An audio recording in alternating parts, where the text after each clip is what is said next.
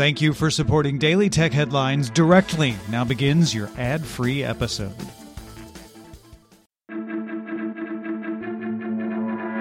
These are the Daily Tech Headlines for Friday, December 27th, 2019. I'm Rich Straffolino.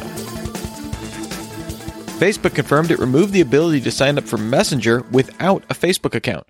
Previously, new users could sign up with Messenger using a phone number, a feature rolled out initially in June 2015. According to a Facebook spokesperson, the vast majority of users log into Messenger with a Facebook account, and the company made the move to simplify the process. Current Messenger users without a Facebook account will not be affected.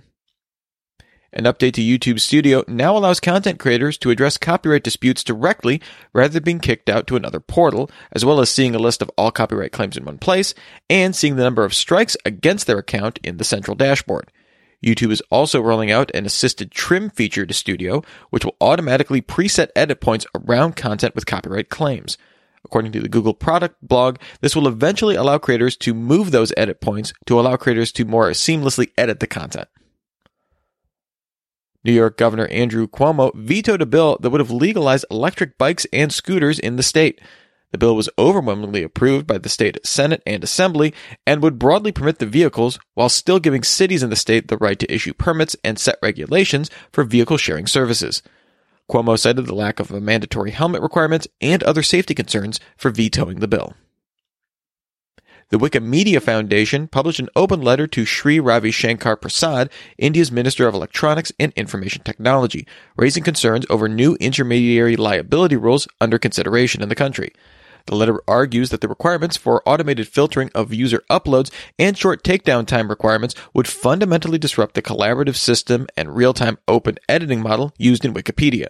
The letter also argues that geo-blocking changes inside specific Wikipedia articles would be impossible and lead to problematic gaps on the site for the whole world. The rules would also place undue financial burdens on nonprofit institutions and threaten freedom of expression because of traceability requirements. This is the Wikimedia Foundation's second letter to Prasad about the rules, the first being sent back in January and co-signed by Mozilla and GitHub. And finally, Sonos announced pricing increases for the Sonos Amp and Sonos Port as the company moves production of those devices from China into Malaysia. Both will now start at $50 higher, $649 for the Amp and $449 for the Port, effective January 9th, 2020. Pricing on the rest of Sonos' lineup will remain the same. For more discussion of the tech news of the day, remember to subscribe to Daily Tech News Show at dailytechnewsshow.com. You can find show notes there and links to all these headlines there as well. Thanks for listening. We'll talk to you next time. And from all of us here at Daily Tech Headlines, remember, have a super sparkly day.